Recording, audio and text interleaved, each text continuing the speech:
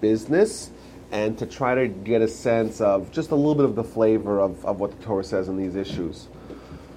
Of course, anytime you have a question in how to behave as a Jew, there's going to be a lot of variables.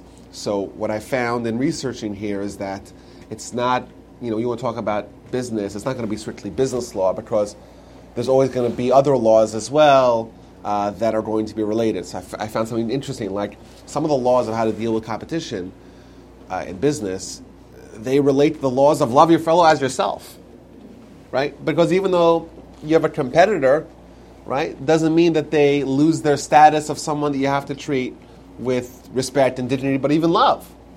So it's kind of weird. It's a little bit of a different feeling. Like, no, these are your competitors. These people that you want to fail because their failure equals your success, or at least and then you're told you got to love them. So it's a little bit, startling, I think, from the attitude that we're used to in a business environment, or commonly used to in business environments. I wanted to start off talking about this whole idea of disclosures. This, of course, can be in the form of a business. So you have a used car dealer, and I think there's a stigma of used car dealers. We bought our van, we bought an Odyssey. I bought it with a used car dealer. How so?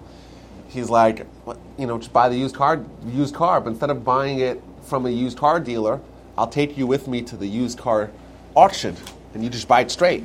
Yeah.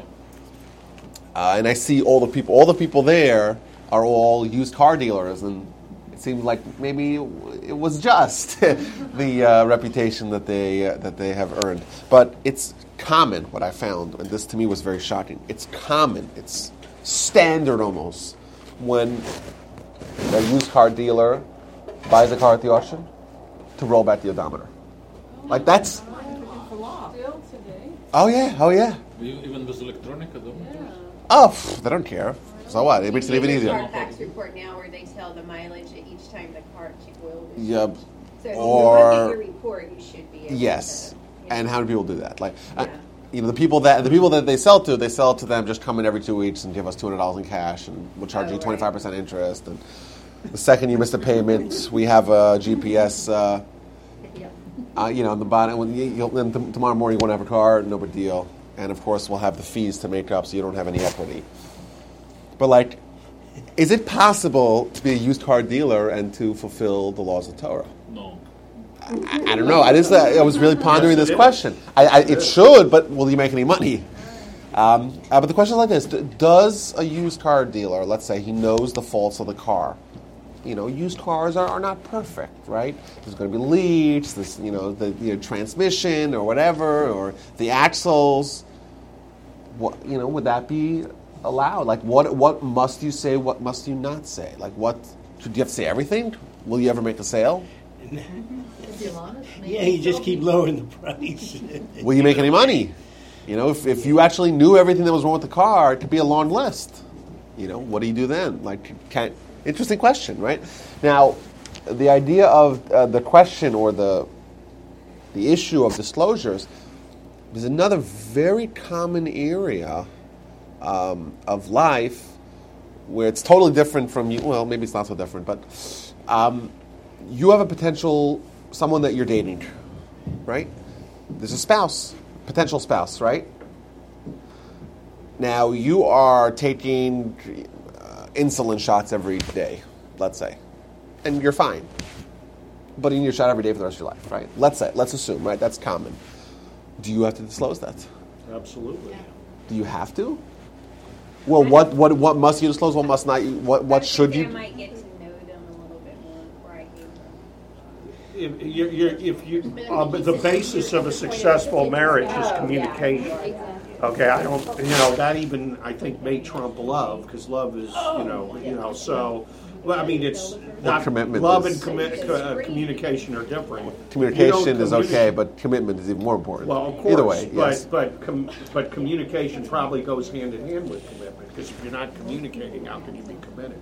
I had a lot of experience with this in practice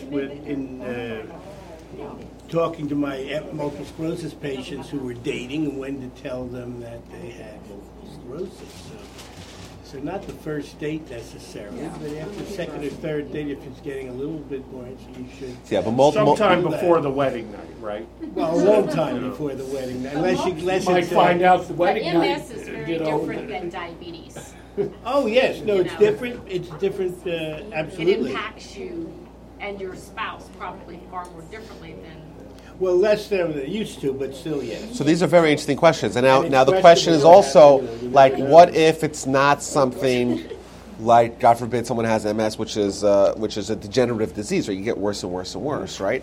Insulin is kind of, you can manage it. What if it's a God forbid, a mental disorder where you have That's a real problem. but with today's medications, you take your medications and you're fine. You tell them you're on medication and it's fine. I mean, You know? I don't see how you can. I don't see how you can rightfully conceal something like that. Well, okay. Well, what if about the family history of, say, heart disease and cancer?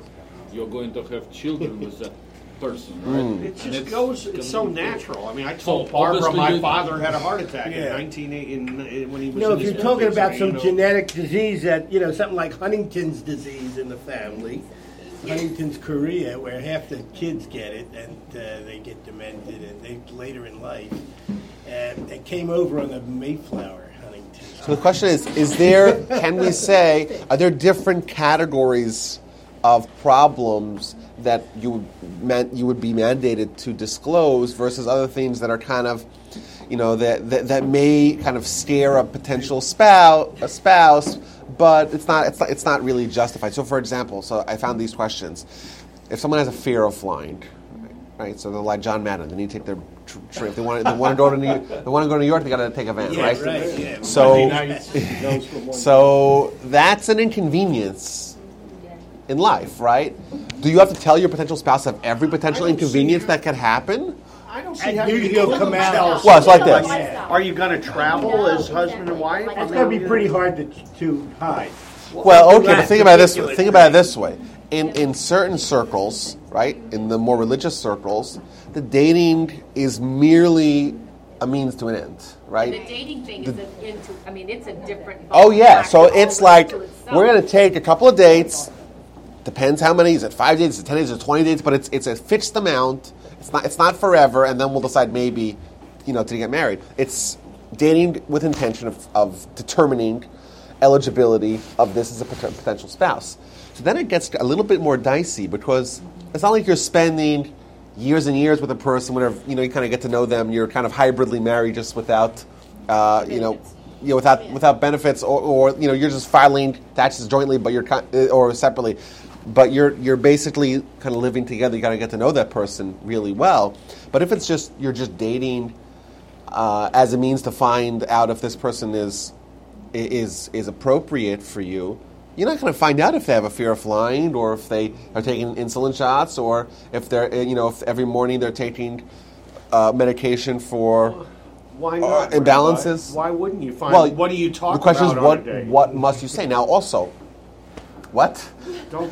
There's Among other things, you're discussing your future. You say, I want to do this. I want to do that. How could you not? It's got to be pretty superficial communication. If you don't. Yeah, well, yes, and the question is, I think it's more than that. Of course, there's communication about future, but I think that also the question is, what must you disclose, and what what can you kind of say? This is not something that it's interesting because sometimes you don't want to torpedo a relationship that could be fine for something that would just scare someone off, Now you just walk in with a list. All the things in the beginning. This is it. Remember the Joy Luck Club? I think this is called TMI. That's information. So, some examples here. It's possible for someone to get unfairly discriminated against. How so?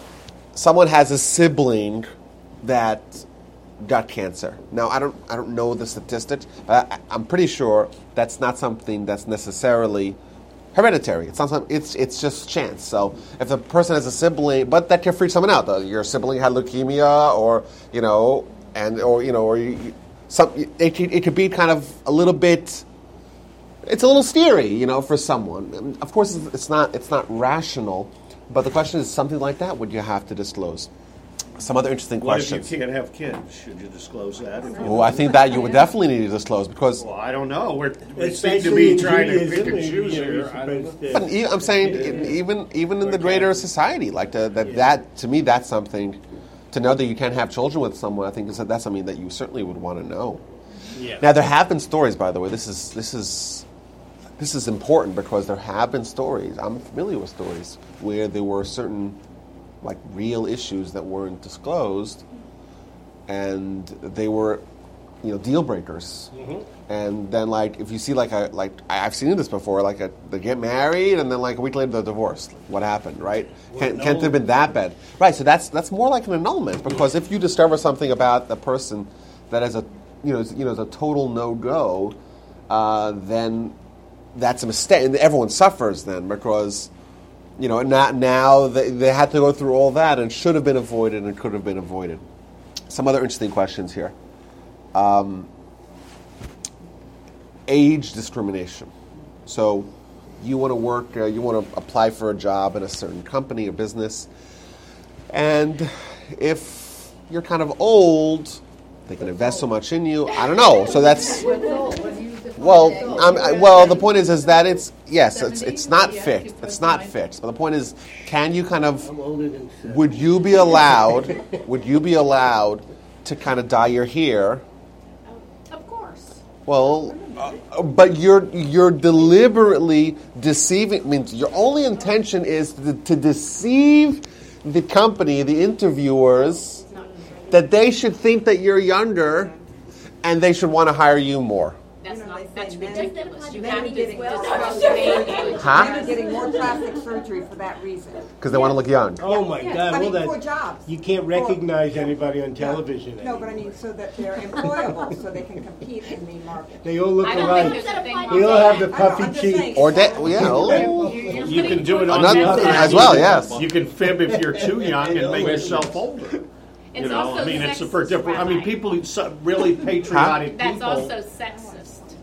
What? Well, but Because the larger You just percentage said of men and the women, larger but percentage of women would be the ones altering, not men. But if Yeah, women- but if men are doing that it is now, true, it's Oh but my what's- God! sexist. The men on television. Oh, it's terrible. no. But what's also interesting is that it's yes, you're right. I But the like truth the is that old-fashioned some way, people do you know? discriminate, and if they But nobody discriminate, wants you on should people suffer and lose potential employment You opportunities never know. because of other people's, No, they shouldn't. so they should use But the question is like that: like, are you allowed to deceive someone? Is that okay? It's not really deceiving. Yeah, It's well- putting yourself forward. There's Yeah, a but- reason the makeup counters at Macy's are busy, okay? Yeah, but is You your work best? there. Yes, it is your best self, but your best self kind of You're rolls back the suggesting- odometer. How is it different than rolling back the odometer? How is that different? Because we are full of potential. No, but you want to buy a car, and the car has an expected life value, 250,000 miles. You roll back the odometer. Now it looks like it's better. You're hiring an employee. That's a You're saying this employee, I'm going to have him until 65, There is a difference. and I'm investing in the employee. Now they're rolling back the odometer. There is a difference. I don't know. I don't know, man. It's interesting. If you roll back the odometer, you are changing a fact. Mm-hmm. It was 120,000 miles, now it's 20,000 miles. So the fact has changed, which affects how that machine works. Okay. If I But it also decide- affects. Okay. This is not my natural hair color. No. Sorry. All right, See, but if I I just decide to stopped dye my believing hair, in gold. if I became unemployed and I decided to dye my hair, I decided to have a little facelift, because I don't want to be perceived as incompetent because I'm over 50. It's not that my competence has changed. It's not that I'm a different person. It's that I don't want you to think. Yeah, but the car as well. The I- car wait a drives minute. fine. Because you're This car drives great. It's all I don't You know were if it- changing it the shouldn't. function, you were changing the function. I agree that there is I mean, first of all, a car odometer is against the law, okay? Getting a facelift. Some is cars, not they against last the law. forever. Getting a facelift is not illegal. That's fair. Okay. Yes, so of course, all this has to be with an understanding that it has to be fit into the law of the land. You can't say that I'm going to do something illegal because right. So this is, of course, Not only that, but within that actually framework. Societal norms. But I think it's a legitimate comparison, or at least initially, that like some cars, they die after 100,000 miles, but some cars make it to 250 or even 300. But the You know, but- odds are, if it's a Mazda and the engine's good and they usually go to 300,000, that's fine. But if it's like Yeah. a little Toyota or something that's There are Hyundai that's not going to make 300. Exactly. you wanna know.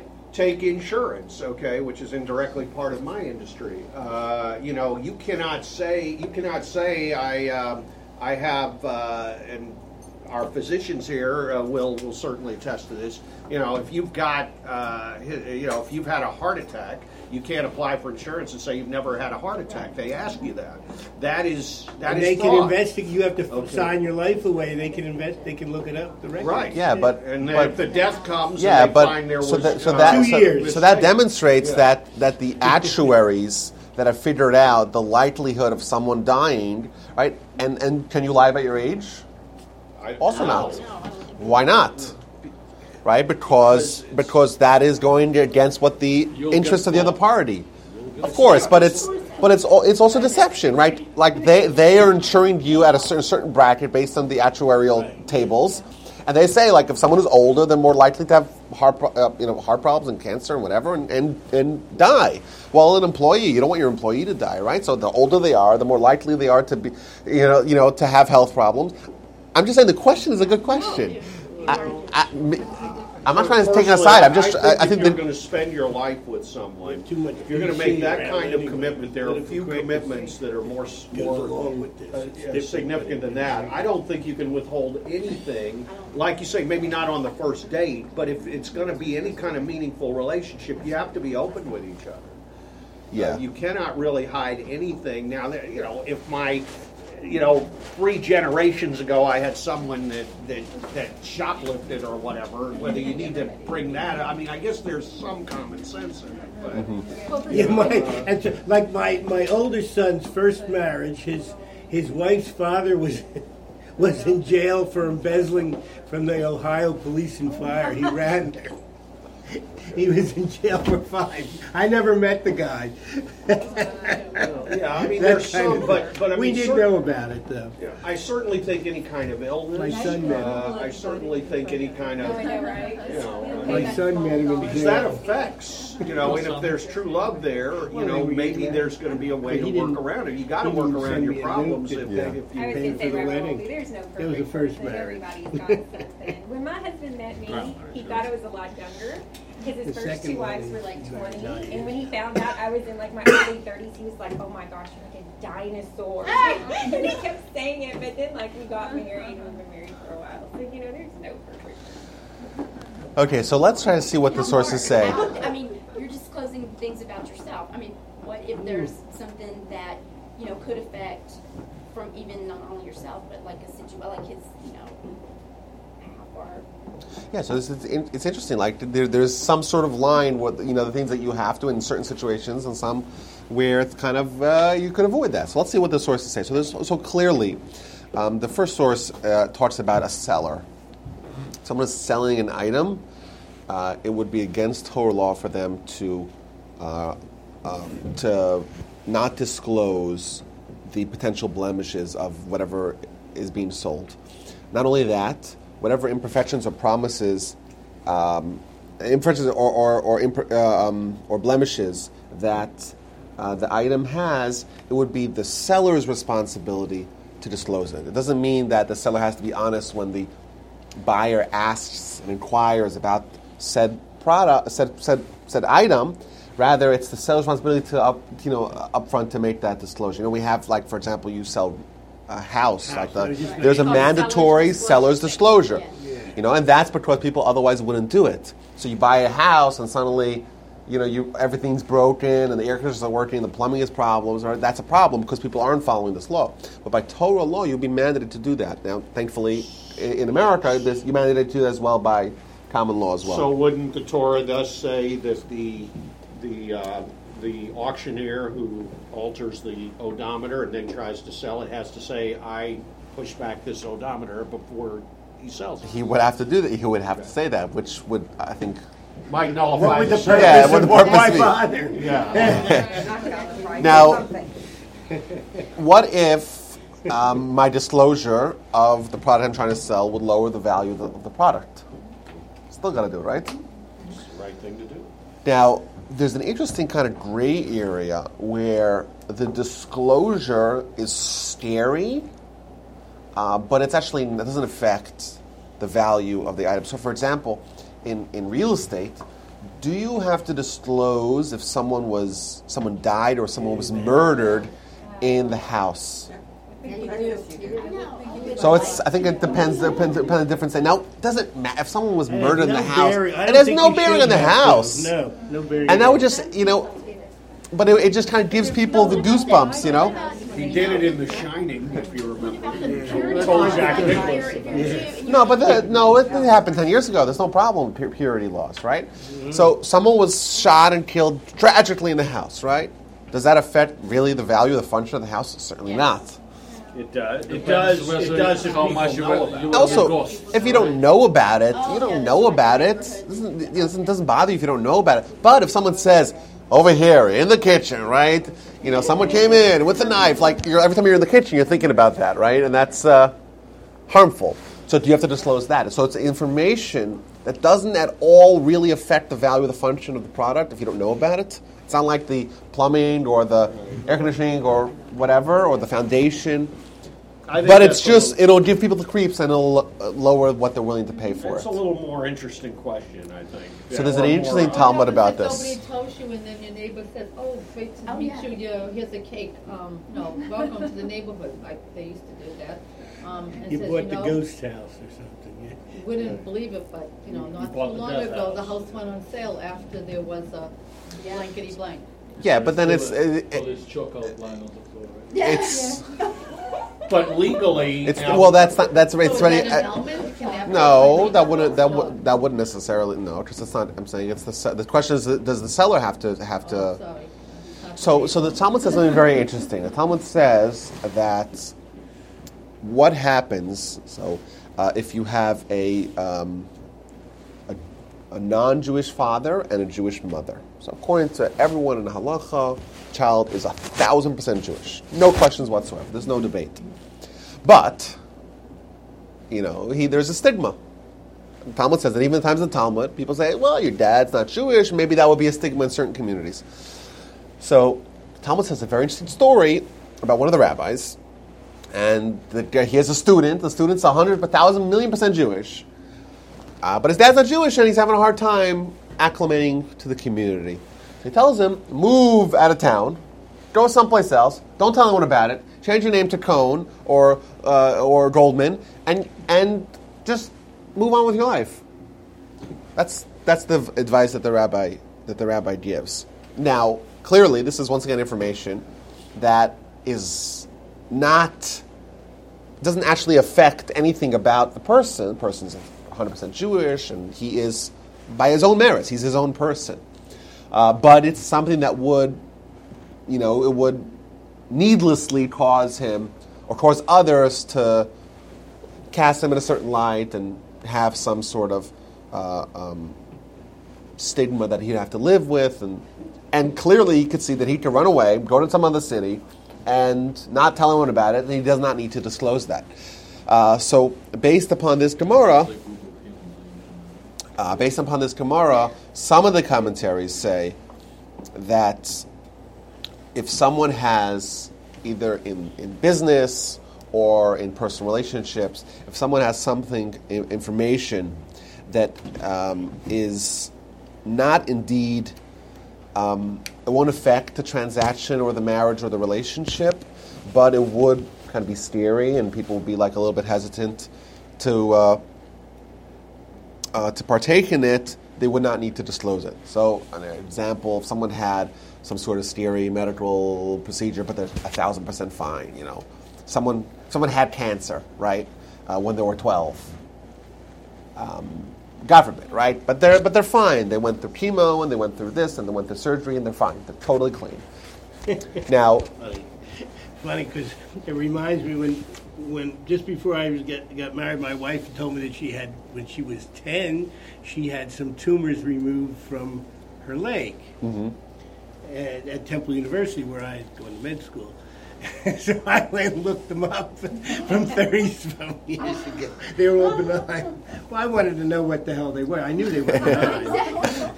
Well, how could you get, because it's you, but it wasn't her, you had authorization, or did you go As a around? medical student, I just went to radiology and requested the film. In those days, we didn't have all this HIPAA crap, I missed when you said she told you. I thought it was more recent. No, she told me it was way back. Information. right. So the question is, how does this apply to changing your appearance for job?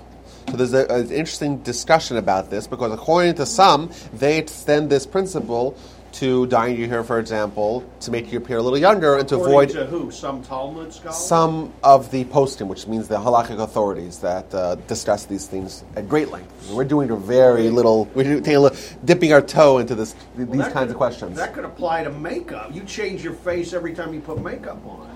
Right, but does that mean you shouldn't put on makeup? Because you're not putting on makeup. You're not doing anything different. If that's who you are, that's who you are. But the point is, can someone who never dyes their hair, but now they're having an interview tomorrow, and they want to look a little bit younger because they know, justifiably or otherwise, that this company is going to discriminate against people that are old, right? Can they do that? So it's not like this is they brush their hair and they get dressed like a mensch, right? And they put on makeup. That's not the question. That's what they do every day. But the question is, can they say, tomorrow I have an interview, I want to deceive the interviewers to make them think that I'm younger, and because I'm going to be either justifiably or unjustifiably untreated. It's not so much a deceit as an attempt to avoid unlawful discrimination. Thank you. Okay. Yeah, you're giving the reverse thing, but I agree with you. What about lying on the resume? Normal, right. but you're not Yeah. lying normal, so they're eventually going to get your authentic self. But then it might be too late. But that's the Exactly. point. It's too late to discriminate unlawfully against you after they hire you, and then they Well, I'm not fill a- out the final People have forms all and you kinds give of your reasons for firing. You're They're not allowed to Only ask. except in the government. Well, think about it this way. Okay, so but based upon this Gemara, that someone can not disclose something which doesn't affect who they are in a material way, there are those that want to extend that to doing something like that. That they may appear, they try to make themselves appear younger to apply for a job because they don't want unwarranted age discrimination. A question. What Now- about the woman who's pregnant? She knows she's pregnant. She applies for a job. I saw this discussion. She's pregnant. She doesn't know. She should tell the employer, but she's not showing. But then, yes, she'll start to show. Does she have to say? I think that'll be the she's same pregnant? question. But that does affect. That does affect. It can That does affect the employer with the- hiring. If I have the same qualifications as he does, but he's Right, a but what's man going to and- happen in a couple of months? You'll be AWOL for a couple of months, right? So What companies. my skill set that they base on. But that's not what they're hiring. They're hiring you as an employee. So it's very- It's They have a discrimination. business decision to make unrelated to your personal situation. So if you're But do gonna, you disclose it? of course you have to disclose I it. don't If know. if they have making a decision which will cost them money, if you cannot stay on, they gotta take all the factors into But consideration. it could be anything like. It has nothing to do with But qualification in that particular. if they hired him instead of her, well, what if he had an illness in 6 or 8 months? Well, he should Who is disclose that? yeah, then he discloses that. If he does not aware, the question is, what's the responsibility of them to? Pregnancy is inevitable. Oh, I have a different thing. But it can happen with the employee. Well, okay, You have to disclose an abortion Depends on how. to your Of to course be. not. If she had an abortion and the woman's gone out with this guy, they're thinking about getting married. She had an abortion in the past, or she gave up a child in the past. Should she have to disclose that? I think she should. I think that's another. And I I'm don't very think so. pro-life, but to me, that's a legal thing she did. Unfortunately, it's legal. But but the point is, it works up here. On It the other affects hand, if guilt you- and all this other crap. If I you're don't going think that out should with a be a- woman I don't and think she that should voted be for a Trump, disclosure. that she has to disclose. I just keep doing this. Well, So now there is a dissenting opinion. So. Between us, you mean? No, there's a dissenting opinion, and that's why this is an exploration of a topic, and I don't feel qualified to make a decision to arbitrate between people that are much greater Torah scholars than all of us combined. But there is an alternative opinion that says that there are important practical considerations that a company may make when they decide who to hire. For example, there's recruiting and training and other costs that go into having an employee. If you know that this employee has a certain shelf life, and that would affect your decision whether or not to hire them. So it's not immaterial information, their age. Now, of course, there may be actual laws in the United States about age discrimination, but this is not needless discrimination. That this is really a decision based upon the interests of the company, and thus it may actually matter, and it may indeed involve a certain degree of deception that would not be allowed. There's an interesting question that the Talmud says. The Talmud says, "What about if you have a slave?" Now let's put the questions about slavery on the side, okay? Let's table those those questions. We'll talk about it some other time. But maybe when we talk about the Torah portions, talk about slavery. Yeah, hi. What if there's a woman who's married 2 years, she's planning to have a family, But she's not pregnant now? she's not pregnant. Then it's And And she, they're going for a job, and there's another. Oh, that happens all the time now. well, you cannot affect the prejudices of the other person, right? I don't think so. Oh, you could, maybe big picture, but if they have prejudices, that's fixed. The question is, if something that's not even around now, like we're thinking about maybe having a family, she's not even pregnant now. I would think you certainly don't need to disclose that because there's nothing material now, and they know they see if there's they see a woman and who's young who's married, okay. They'll know that there is a chance that she may want to have a I don't family. think you can't ask that question Well, as that's an what I was employer. about to ask. Now, You wait a can't minute. Are say you you're sure planning you to have a can't? family Of course soon. not, but No, wait a minute. you can affect their prejudices, right? No, they're no. there and they It's see not you. prejudice. It's just Can't answer that common sense, which now getting out of date, right? Yeah. In modern society, at least in this country. But for instance, So I think that's certainly, according to all opinions, you would not need to disclose because there's nothing you need to disclose. Well, wait a minute. Right. I don't know. Now, wait a minute. I know we have physicians here. I don't know if we have lawyers, but does everybody's a lawyer. What? But you're saying it's illegal for an employer to ask a right. simple question. What is your? Do you plan about? Why shouldn't they be able? Now, to what ask else that- if you ask this question, you're so screwed. I want to take something. HR will come after you. Yeah. Well, wait a minute. Okay, we've got a bunch of lay people saying it's against the law. 40 but I want years in human resources. Can It's I just against give you the a law. factual example? Okay, I work for Chick-fil-A. Most of y'all know that. They asked me when I interviewed with them, what is your feelings on premarital sex? They will ask you the most private questions. They and can't as do far that. as They're not allowed. Well, Their Just laws have purpose changed. of their- I know that, but I don't know if Okay, they're allowed but to there do is that. a reason. Well, it was 30 years ago, but They but can't there do is it a now. reason. They have managers that work with 15, 16-year-old girls. They don't want some pervert. They've got an image to protect. Okay, they don't want some, so they have a reason for So doing the only it. thing I they think can it's do a is total- they can and check you don't out have their to work for arrest them if you don't. history. They can check out their arrest history if they've been arrested, but if they've never been arrested, But for they're also anything, trying to get into the character of the person they're about to hire. they can't I use think those that's- questions. They're not allowed to do that today. They're So- doing it. You They can't did even it. ask. You can't even. The only way you can find about their health is to say, "Do you have any health issues that will interfere with your ability to do your work?" Okay, we've got a bunch of So- would-be lawyers here. No. I was Well, sued. you have to know that. Yeah, you have to know that. So if they ask you, You know, what's it your doesn't feeling directly towards the access sex with 16-year-olds, Right. right? What exactly are you gonna say? Yes, I love it. Cost me 20 grand. Or if you want the job, you will say no, I don't like it, right? So the Talmud says something very clearly.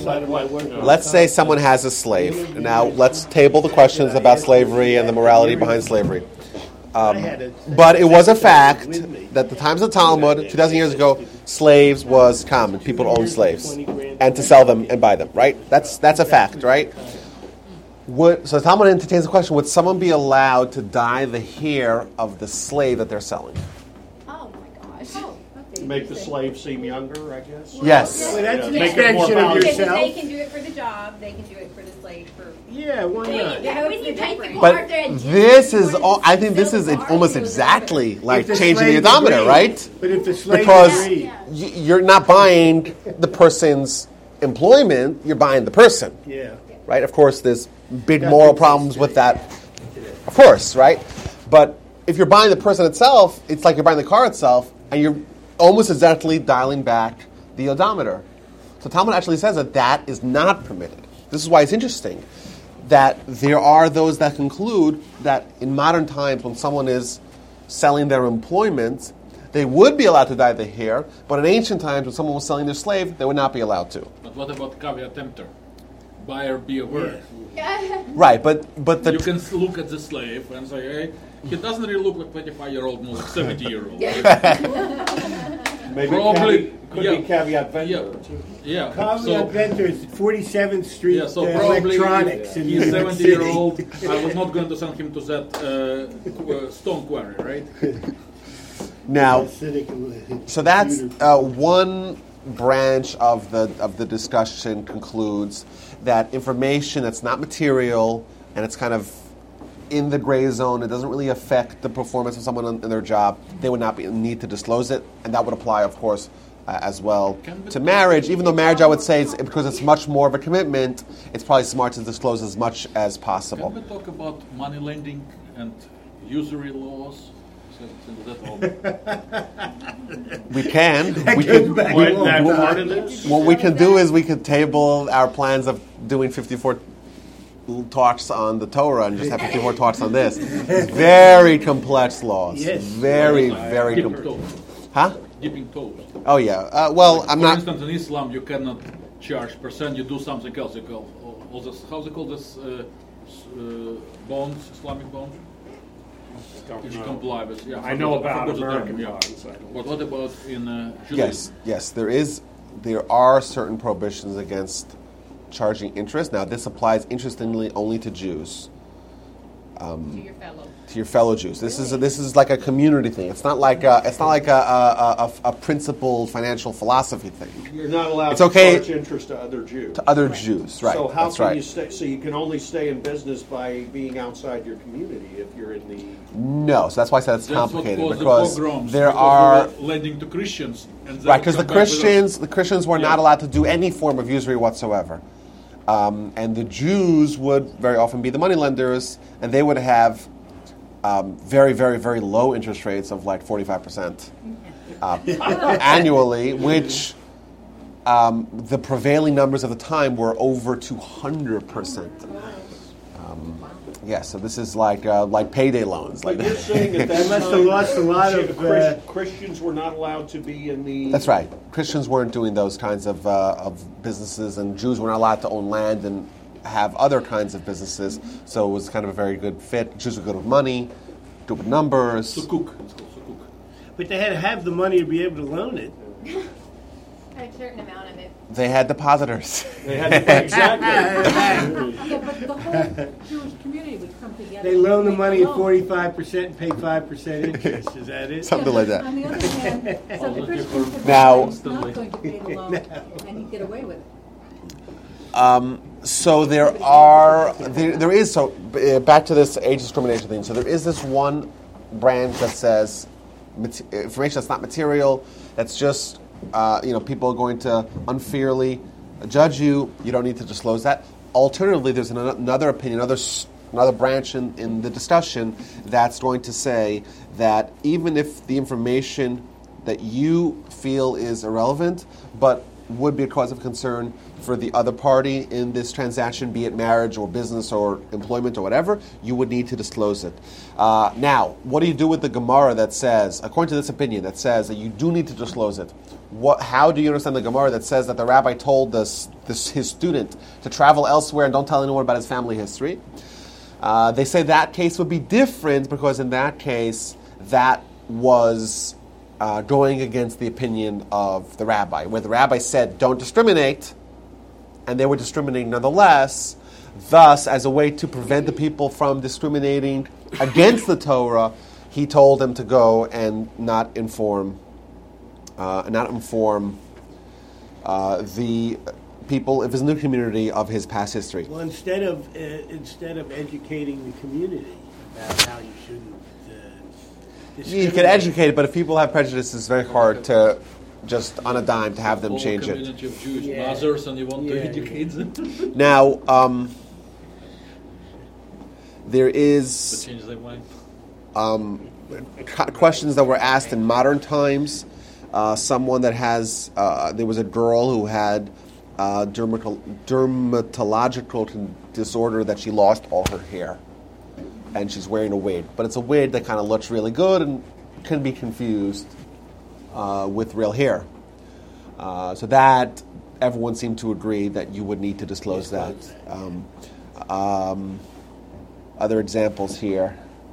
Oh, so now what is included? So like I said, there's a lot of variables that go into this question. For example, we mentioned earlier, there's the question of you have to love your fellows yourself, and that implies, of course, somebody you're doing business with, certainly someone that you're going to entertain, going into a marital relationship with. You have to love them as well, and don't do to them something you don't want to be done to you. And if you want to know that kind of information about your fellow, about your potential spouse, why would you deny them that information about you? Similarly, you cannot, if you have a lost item that you found of someone else, you have to return it to them.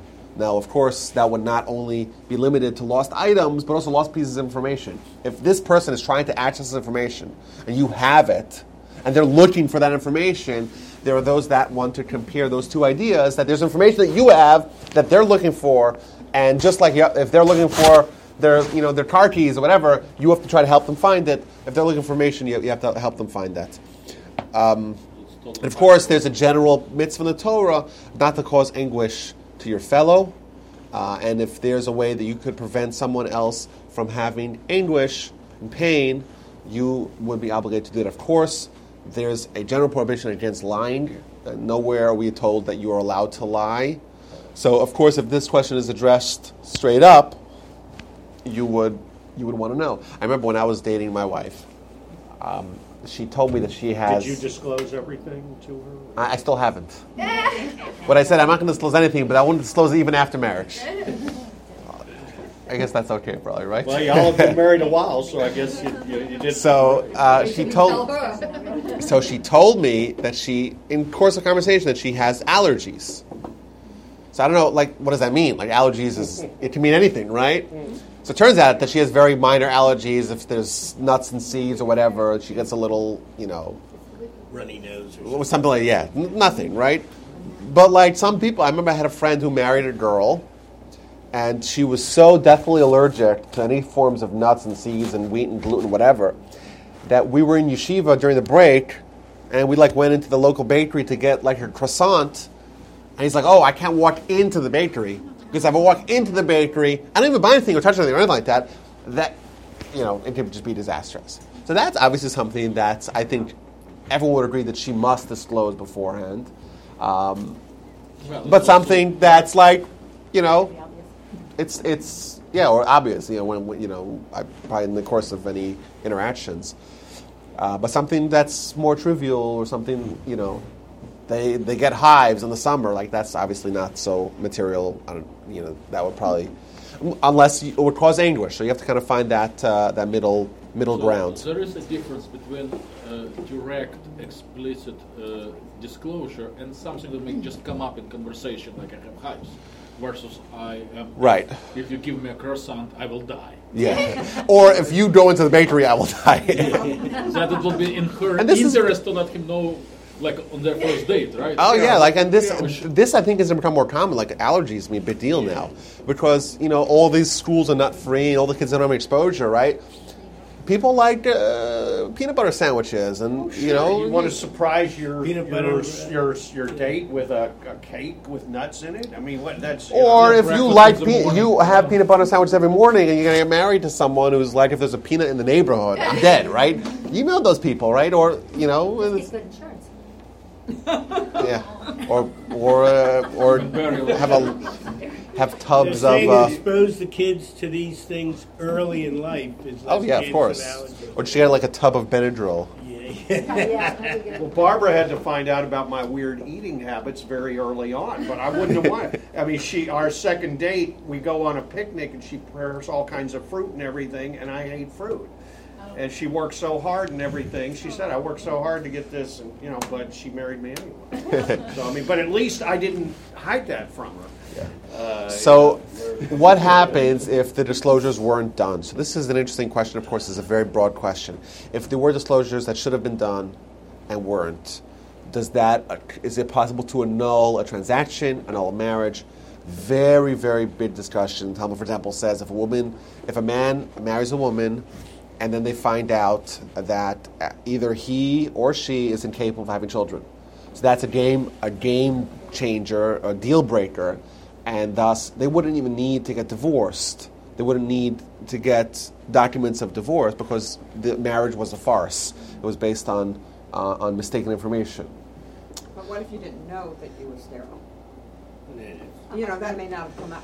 And maybe that would be the same thing as well. It's not merely a question of the intentions of the person who has the malady, but rather it's just the intentions of the person who I wouldn't have gotten myself into this. It was based on mistaken principle, mistaken understanding. But that so it's not based upon a malicious decision to not inform someone. Well, what percentage of people find out before they're married that they're men or women that are infertile? So the Gemara gives a this day and time probably a lot. At that time, but the Gemara gives a list of characteristics of infertility that are readily apparent. So if you have Klinefelter syndrome or something like that. Yeah. So the Gemara puts like infertility in different categories. XXY. There is infertility that's apparent. So for example, if someone doesn't have puberty, right? They never have puberty. It's called an islandness. The Gemara calls it an islandness. Of course, but there could be infertility that's not aware. This just no one's aware of it, and that of course would be treated, I think, differently. What does the Talmud say about that? Because I know, like Rachel, it took her a very long time to get pregnant. Sarah had a Yes, there is some sources in the Talmud, very interestingly, that talk about why all the forefathers and matriarchs were infertile, or at least initially infertile. Very interesting Gemara that in Yevamos that says that this was the Almighty's way of saying that we want them to pray and to earn it.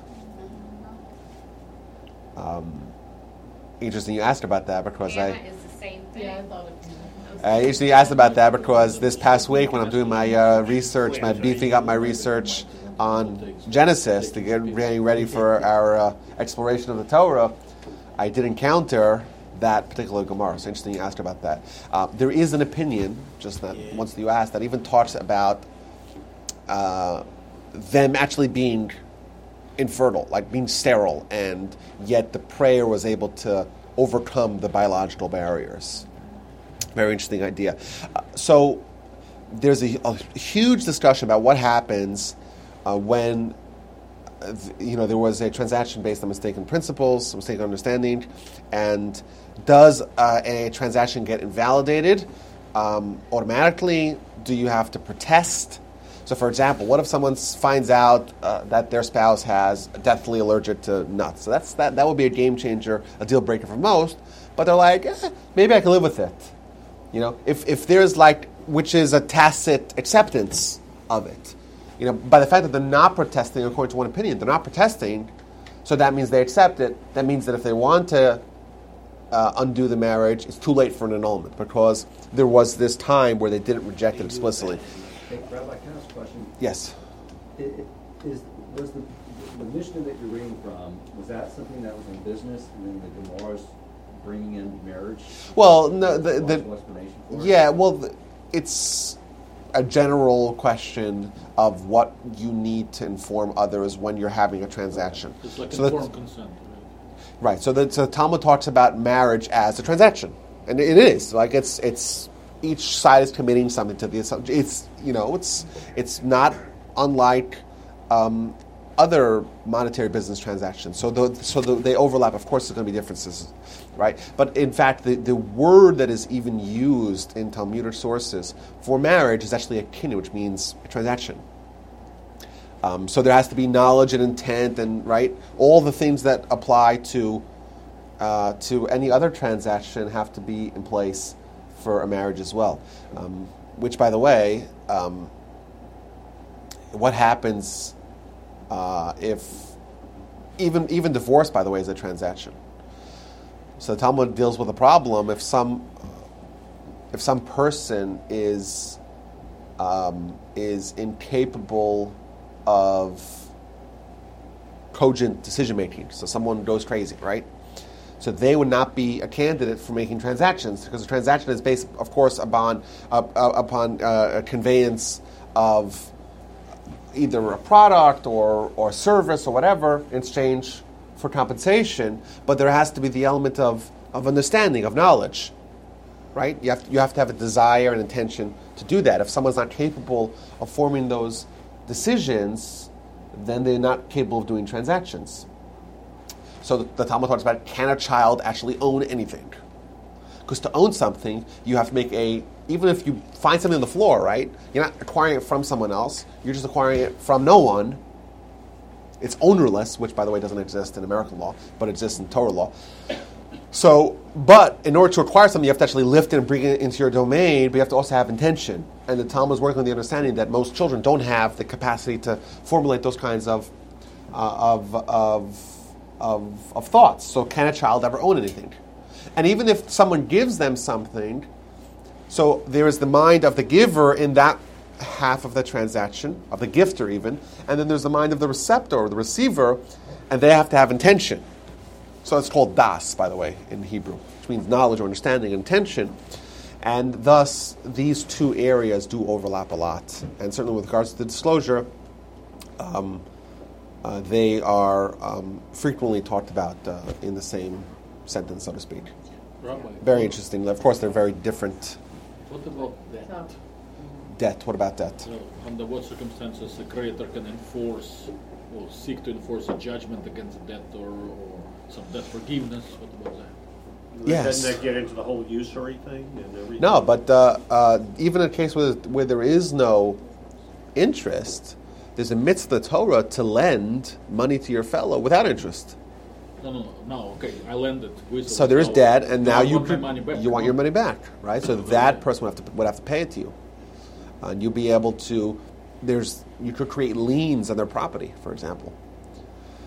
So you lend money to someone, and they have a nice house, and that house is a lien. You have a lien on that house because they owed you money. Now they're not doing so well. They have a gambling problem. They sell their house, and they're out of money and the house. You actually have dibs on that house. Yeah.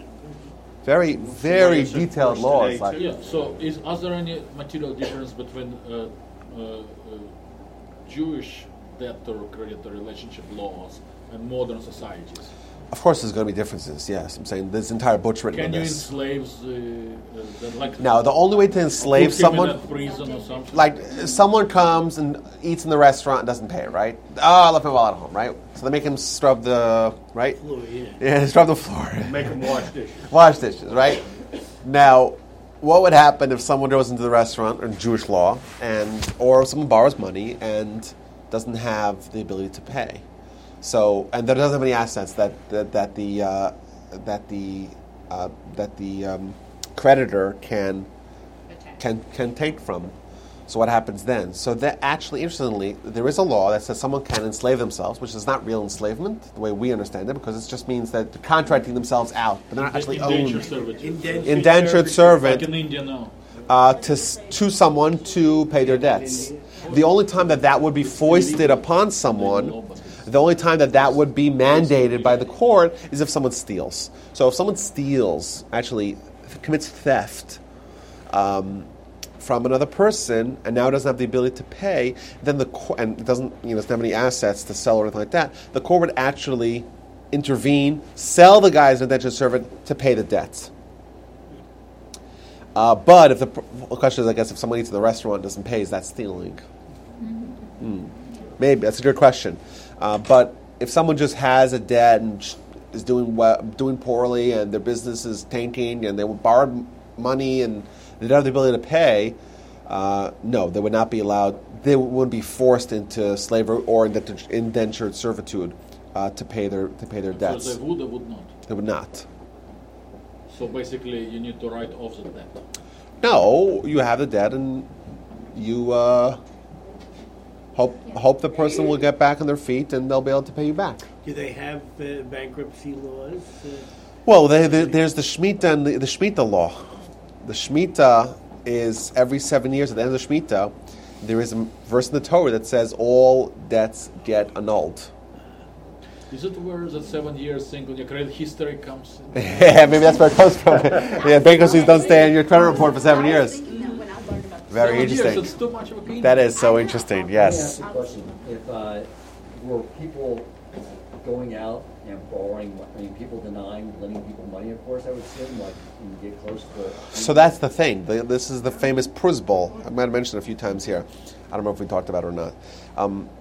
The problem is that next to that verse that says that we have an annulment of loans at the end of the 7 years, we have a verse that says, well, 7 years is coming at the end, right? It's going to be the end of the 7th year, and suddenly someone comes to borrow money from you. And there's a mitzvah in the Torah that says, do not withhold lending the guy money just because it may get annulled. Now, of course, if we actually believed in God, if we had perfect faith, 1,000%, that wouldn't be a problem for us. The problem is, even 2,000 years ago, they didn't have perfect faith. And people would withhold lending because, who would do that, right?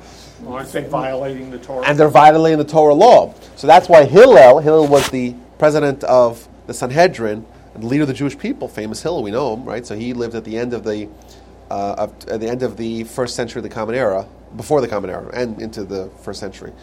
He lived very, very, very long time. He was over 100 years old when he died. He developed, so he didn't invent, but he developed a legal loophole where someone can, at the end of the Shemitah year, can, so to speak, give over their loans to the court. Now, the trick here is that the court, individual loans from one person to another person are annulled at the end of the Shemitah year. But loans given to an institution, or loans disbursed by an institution, those are not annulled at the end of the Shemitah year. So what Hillel developed is this document called the Prusbul, wherein someone would take all the loans that they have outstanding, give them over to the proxy of the court, and now the guy doesn't owe him, he owes the court, and then kind of the transaction works is that, okay, now you owe the court money, and the court is going to give the money to me. So how is it different from a credit default swap? Credit default swap. So the court takes a percentage then? No, the court doesn't take a percentage. But the reason why Hillel did this, by the way, there's a series of Mishnahs that talk about tikkun olam. That term first appears in Mishnayit sources regarding Hillel. Hillel and Rabbi Yochanan ben Zakkai, where they made these developments in Torah to uphold Torah. Right? And the Mishnah makes it very clear. Hillel saw that people were not fulfilling the mitzvah of lending money because the Shemitah cycle was upcoming. So he didn't do it to change that. He didn't change the Torah. This is also an important thing. He didn't change any law of Torah. He just standardized the process of avoiding the annulment of loans. He just standardized that process. But his intention was to uphold the Torah. Well, I understand. Prevented perpetual dependency by this loophole is what. Well, or perpetual non-obedience to this mitzvah. And one mitzvah of the Torah is very crucial. Non-obedience to the mitzvah, but Right. also he got the person to also ultimately realize you can't just indefinitely. Oh yes, of course. not pay your money back. Yeah, but people suffer for that, right? That's what. Because like it's not just the entitlement of the borrower, but it's also the losses of the creditor, right? The lender. It's also losses to the entire economy. Credit is a lubricant of the economy. Can grow the societal economy. Yes. It's good for the society without a credit. And if you cannot issue credit, then Or can grow it so fast. People think that they never have to pay back credit. The system falls too. So you know. Expose that to your potential spouse. Maybe would that be something which would hamper? Did I don't they know. have I don't know what they do today. Like, the time of some do people like put their credit score on their marriage profile on? I just see you have a lot of debt. Just saying, it's really bad. Someone told me yesterday we had a big event yesterday, torch event. We had a young professionals event, a casino night. So I was talking to one of my friends. It was an amazing event. You can actually watch it all on Facebook. Someone put up a video that was like streaming it all to Facebook live. So it's 3 hours in case you're interested in watching it. I don't know why you would, but we had 150 young adults. It was amazing. And I was talking to one of my friends. I hadn't seen him in a while, but he was coming to this event, and he was talking about J date, but he called it J desperation. That's what he called it. Do people put on their J desperation page? They put their credit score. I don't know. That's something. That's the latest. Yeah, Only if that's you're the about new to get thing. married. I don't know. Is that common? It's interesting. It's a Like, new thing, I but that's a think. big factor in someone's. You want to buy a house, want to get a car. If you have a bad credit score. Also, I think a good credit score would show certain degree of prudence in your financial life. Well, if you're in your middle age, not in your 17th, right? But can you give us an example of some more modern times interpretation of classical Jewish business law? Yeah, so Because if they interpreted in 2,000 years ago, how about 100 years? yeah. So what about now? Like I said, if you want to actually do this properly, like there's entire books, like entire bookshelves you can fill with detailed analysis. We're just trying to get a little. Well, I'm not such an expert in this, I assure you, but it's still interesting, right? Very. What about competition? What are the laws about unfair competition? What are the laws about predatory competition?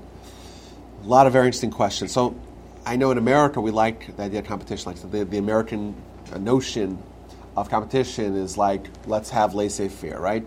As opposed to in Europe, they're very much more, yes, they're socialist and very, very much more careful about maintaining competition, so to speak, by crippling the big player. That's why all the big companies, big American companies, they all get these antitrust stuff in France and Europe, and the European Union.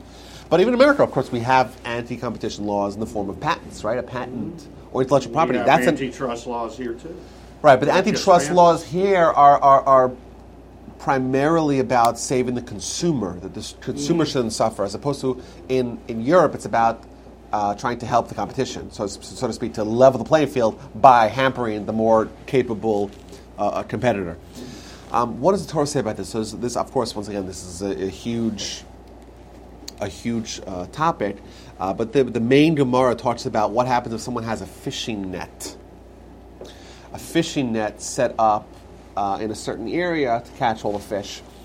And then the competitor says, you know what I'm going to do? I'm going to take my net and just put it 12 feet in front of yours. Any fish that was supposed to come into yours is not going to come into mine. Are you allowed to do that? So the Gemara says that you would not be allowed to do that. As this is an example, if someone has think of it as a proverbial stream of business, and you're just, you're disintermediating him, but quite literally. That's interesting, but what's to stop? Why wouldn't the Torah say there's nothing stopping the next guy from putting in front of him and then putting in front of him. That's what competition is. But is that really competition, or is that innovation? You're not really you're not innovating in any way. It's not like you're developing anything new. It's not real competition. You know, the only thing that you actually innovated was putting your net in a way that's a few feet in front of your competitor. It's not really. Is that really competition? Or is competition where you're trying to innovate, trying to do better, trying to make cheaper, trying to increase productivity? Is that really well, suppose you put another store that's exactly the same, with a different trade name next door. I mean, like if you go to a mall, they have like 15 shoe stores. Yeah.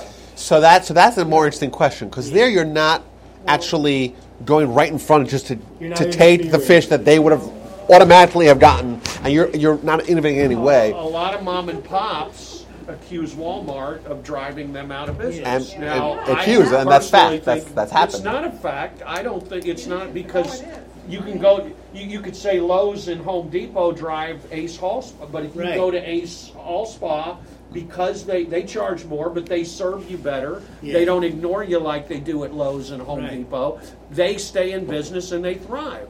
So I think that it's an excuse to, when you're saying that somebody drives somebody, it's just fair competition. Yeah. Walmart never has put any other business out of business. The individuals that decide to shop there instead of mom and pop business put the mom and pop out of business. The Walmart. But I think Walmart is not doing what this guy with the fish is doing. Yeah. Walmart's actually innovating. You know, Walmart's having cheaper prices. How is that innovating? That's just having cheaper prices. They're having better distribution and better awesome logistical distribution channels. It goes into an area, it will price its thing under their own cost. In order, let's get rid of competition. Okay, so let's say press costs $1.67. They'll price it at $1, even though it costs them $1.10. That's a loss leader. Classic cost cut. Yes, but they'll do it across the thing. And then when they've driven out the local pharmacies, then they raise the price. Then they come in, and now it's $1.70. And there's a lovely book called The Walmart Effect, which goes into it in detail. And there are a number of towns which have fought against Walmart entering, because they know that when Walmart comes in, it's the end of Main Street. It's the end of the small. But conversely, the argument against that would be, but the consumer benefits because prices are cheaper, etc. In the long run, we're all getting that. But is that a net? Because a net is a net, right? A net is. All nets are the same, so to speak. Yeah, massive. Much bigger than next to You think it would be but next not in front. to, not in front, Oh, and yeah. it's the price Well, what about if you have kosher restaurants, like which are very So there's a lot of questions about They have this. certain space, like you used to have Susie's, which is now the synagogue, and then you had another Genesis came out, and other places, like Genesis, for instance, is a kosher restaurant, and they have this and that and something I else. know, we had our party there. But in any case, can another restaurant come on that same parking lot that is kosher to attract the So same the Gemara clientele? talks about what happens if someone has a mill. Now, not a very popular business they have today, but someone has a mill that grinds flour, grinds wheat, and it's a business where they contract out their mill to farmers, right? So someone has a mill here. Can the other person open an establishment, another mill on the same street? And of course, the variables, of course we don't have so much time, but there are variables like what if someone's at the end of a dead end? So you have a pizza shop, kosher pizza shop, right? And then the neighbor opens a kosher pizza right across the street. There's no way that the community can sustain two pizza shops. So it's essentially it's a zero-sum game, right? There's no way that they could both thrive. So the factors would be, okay, well, you, by opening up your second pizza shop, are in effect, if you're successful, right? If you're not successful, then you should be opening it anyhow. But if you are successful, you're going to eliminate the guy across the street. You're going to eliminate the guy's livelihood. So the factor that you have to take into account, like Gemara talks about this, can I, and even certainly should I, open up a business that the only way for me to succeed if there's another guy who's unemployed now and has no way to feed his family? Is that the kind of business you want to get into? Is that I think there's a moral question. That's very moral. Yeah, the community can handle one pizza shop. There already is one pizza shop. It's not the best pizza. You don't like the service. Fine, but you open a pizza shop, If you fail, you shouldn't open it to begin with. If you succeed, you know that there's someone now he has kids, he has to pay his tuition, he has to pay his mortgage, and he doesn't have any. Right. So that, but he's the rabbi's saying that if the fellow moving in or the company moving in already knows that only one of the two are going to survive, how is it How do different? you know that? well, by assume you can figure out, but what's That's the an word for anti-competition type of art. I'm sorry, the Gemara. Right, so- I thought we promoted more freedom in our Well, law. that's the thing. These are very broad discussions, and we're just kind of opening the question. We have no answers yet. Is it the same? That they couldn't not to do it? So the Talmud brings a dispute, and there's a lot of variables, like, are you going to eliminate the other guy's livelihood, which is one question. Another question is, where does that person live? Can I come from a neighboring town, not pay taxes in our town, and open up a business? So I have an unfair advantage. It's like the big question they had with Walmart, not with Walmart, with Amazon, where Amazon, they only had distribution centers in places that with regards to sales tax. So they would have distribution centers in places that had no sales tax, and they would have not a single office in Texas, for example. So it's an unfair advantage because if you want to buy in the local store, you're going to pay 8.25, whatever it is, 6.25% in sales tax. You order from Amazon, not only is it a wonderful experience, but also you're saving money. And that's an unfair advantage because they're not, and the state of Texas is losing, even the consumers benefit, state of Texas is losing, and the Texas people that actually have businesses here are losing because they're paying taxes, and by Amazon avoiding the whole tax thing, they benefit unfairly. So that Gemara talks about that. What if I have a business in town, I live in town, I pay taxes in town.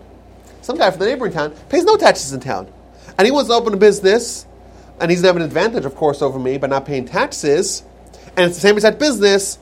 And by then, he has an unfair advantage. So that's not a classical case of competition. That's a case of an unfair advantage. It's not an even playing field. Now you're getting into states' rights. If one state has taxes and the other doesn't. So what actually happened with Amazon is that Amazon agreed to charge taxes across the board, and because of all the advantages of an online business against a brick and mortar, this was just an unfair one. According to, I would have preferred to not pay taxes. What about the flip side of that model, entrenched interest? Tesla certainly was forbidden from a whole bunch of states, for instance, New Jersey, of selling them without dealers. Direct, Direct, which will save money to the company, the consumer. But entrenched interest is dealer association. And a lot of money that goes to... New Jersey, Texas, by the way. They lobbied legislation for prohibited because there is. But they didn't give as much money in political donations as they. State laws, which basically they protected their patch. How different from the existing pizza parlor? I make a different argument on Tesla. Tesla shouldn't have government taking money out of our pockets to buy that with their subsidies. If Tesla wants to. What about a new bank moving into the state, right? So Bank of America moving to yes, to 5 minutes. I want to just quickly wrap up with some examples of this question. The consensus is built that if the competitor is actually going to have better prices, better service, better merchandise, so that's not a case of someone just coming in and putting the net in front of it. Right, that's a case of someone actually innovating, working hard, trying to have better productivity, and earn the money of earn their business, and of course that would, in most cases, be allowed. Necessary monopolies. We have this as well over here, where there are monopolies in the form of it doesn't make sense to have two different power lines that go to the house. It doesn't make sense, and it doesn't make sense to invest in it. So you have to have a monopoly. But if you have a monopoly, then it has to be governed, because otherwise it has to be regulated, because otherwise they can charge whatever they want, because you need your electricity. So that would be a case where a monopoly protection benefits everyone, and would be allowed. What about teaching Torah? So you have a shul in town. This is an interesting question. There's one shul in town, and then the other shul says, "Oh, I want to open up another shul." Can we say, "Listen, but you're going to take away our members, take away our members, take away our membership, and then we can't have all the things that we have"? Can you say, is there any realm? I certainly think you should be able to. So this is interesting because we say there has to be competition in Torah. right? If there's a school and someone wants to open another school, they cannot stop them because we want to have as much vibrancy and competition as Torah. Because you know what? What happens when the neighboring shul opens? Suddenly, the rabbi has to up his game. He's got to work on his speech a little bit more. The facilities are cleaned, more frequently, and everyone benefits for that. I have a whole list of questions here that I thought were very interesting. What about if someone is able to access the customer base of their competitor? Can they use that? If you're somehow able to access the list of clients that your competitor is using, would you be allowed to use that? This is the proprietary information. Well, that's how you get it, right? You get it. I'm going to ask you how you got it. So they dropped it on WikiLeaks, right? Can you use that, or that without, because that person invested money in that? He didn't give it to you, right? You acquired it nefariously. Yeah. Let's assume it's not illegal. It's just something that's available online. Can you use that? You do get that when, let's say, somebody is working for one company, quits, goes to another company, and brings the information with them. That's illegal. If you get it legally, there are some non-disclosures against that. They can easily sue. What about, can you trash your competitors? No. Right, but it happens all the time. What about in industries where that's the business, right? If you watch any, only television I watch is football, but they always have these. They had this thing where the guy from Sprint, he took a like a weed whacker or something like that, and he took it like a Verizon bill and chopped it in half, and all you see, all the telecommunications, that's their marketing models, that we're cheaper than Verizon. Oh, but Verizon, right? It's like, this is how many balls T-Mobile has, and this is how many Verizon has. Like that's what their marketing is. So would that change? Typically, the best way to promote your business is not necessarily by trashing your competitor, but rather by upping your game. In a business where that's the marketing, that's what everyone does, and of course that would change. That would change it as well. What about? This is an interesting question. We'll stop with that. This will be the last one. This is more. Of course, we don't have so much time. What about Amazon reviews? Amazon reviews. Are you allowed to post? You're selling a product on Amazon. You make a new Amazon account. Oh, I love this. It's great. It's wonderful. 5 stars. And somebody else says it sucks. It does this. And then you go to your competitor and you say, I bought it, and the package was wonderful. Right? Free speech? Well, yeah, but it's deception. It's what? It's deception. Well, maybe. A contrary view in is America, not necessarily deceptive. But it's not contrary view, right? It's not like it's. Yes, are you allowed to lie in America? Free speech. No. Is that against the Torah? Yes. But legally, yes. But morally, no. And maybe. Okay, so is it moral to do that? Where it's a fake review. You're presenting as if you're an unbiased, verified purchaser. You bought it and you like it, and you just want to share that with the world. But really, you just want to promote your own business, and then you go to your competitor and say, 1 star. Oh, terrible, terrible, terrible, terrible, terrible. And now it's like promoting books. People write in, all their friends send in the thing.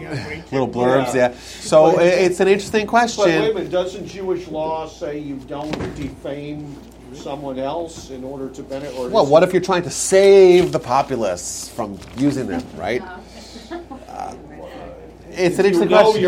If you know you're doing it just to promote yourself, you're not trying to save. This would all fall under the laws of Lashon Hara, I think. No, okay, but yes, I would agree as well. Yes, yes. And like our business, we deal with lists and competitors. So really likely our company deals with it. They always say, don't ever badmouth your competitor.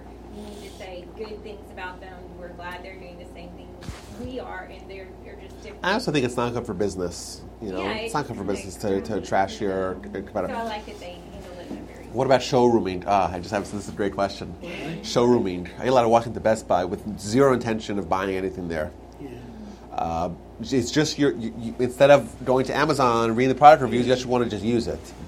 So Dennis Prager had an analogy to that with a car dealer. He said, you cannot go and test drive a car if you have no intention of buying. In other words, you don't. This is based upon the Gemara. The Gemara says that you cannot. Do that all the time. You cannot walk into a store because you're walking into the store. You're giving the owner, the proprietor, the impression. Oh, there's a new customer. Let me show him around, right? And you have zero intention of buying anything. Then you're just taking their resources and they're and making them believe something that's untrue. Either way, lots of interesting questions. We barely scratched the few. That person, I'm just checking it out. Like a lot of times, women might go to a store, go window shopping, and we might look at some shirts. A customer will come. A long lady will come over. May I help you find something? You say to the person, I'm kind of looking on my own. I don't plan to buy today. I might come back in the future. So that's different. So if you're actually going to buy in the future potentially, then that of course would be different. Or if the store's full and they don't notice you coming in, and you're not going to take any salespeople away from real potential customers, all those factors would apply. But you have to be honest. That's the whole thing. You should be honest with of course the you have to be lady honest. coming to you. Suppose you go in and investigate how they're doing business, and you do all the things. Scouting the competitor. A secret shopper. Checking it out. How much more would address like lie detectors? Because why are lie detectors admissible in court? I mean, They're not so necessarily admissible. I don't think they're admissible in court. They're not. would that be? No. Well, the lie detector the Torah uses is swearing on a Torah scroll. I mean, but why? That's what we use. If you being under oath. Yeah, it's under oath, exactly. Okay, guys, lots of fun. I'll see y'all next week. Likewise.